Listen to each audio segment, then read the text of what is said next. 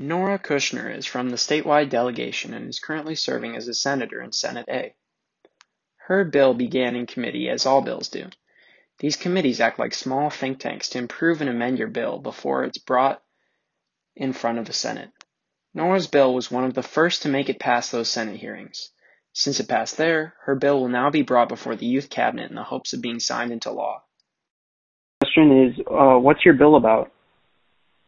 My bill is about dismantling the prison industrial complex through abolishing prison labor through private corporations.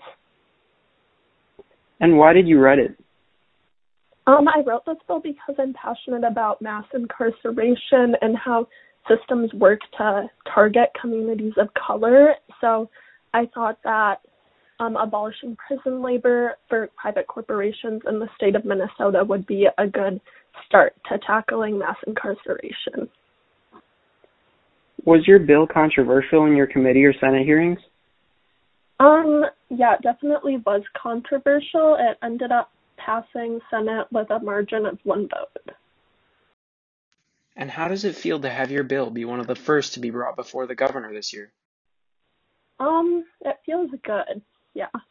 And this is a topic that I'm especially passionate about, so I'm happy that I could educate other students about it.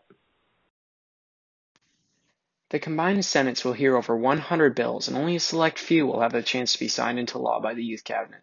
The Youth Senate is a great way to receive feedback and amend bills that you think would improve the world outside of Model Assembly.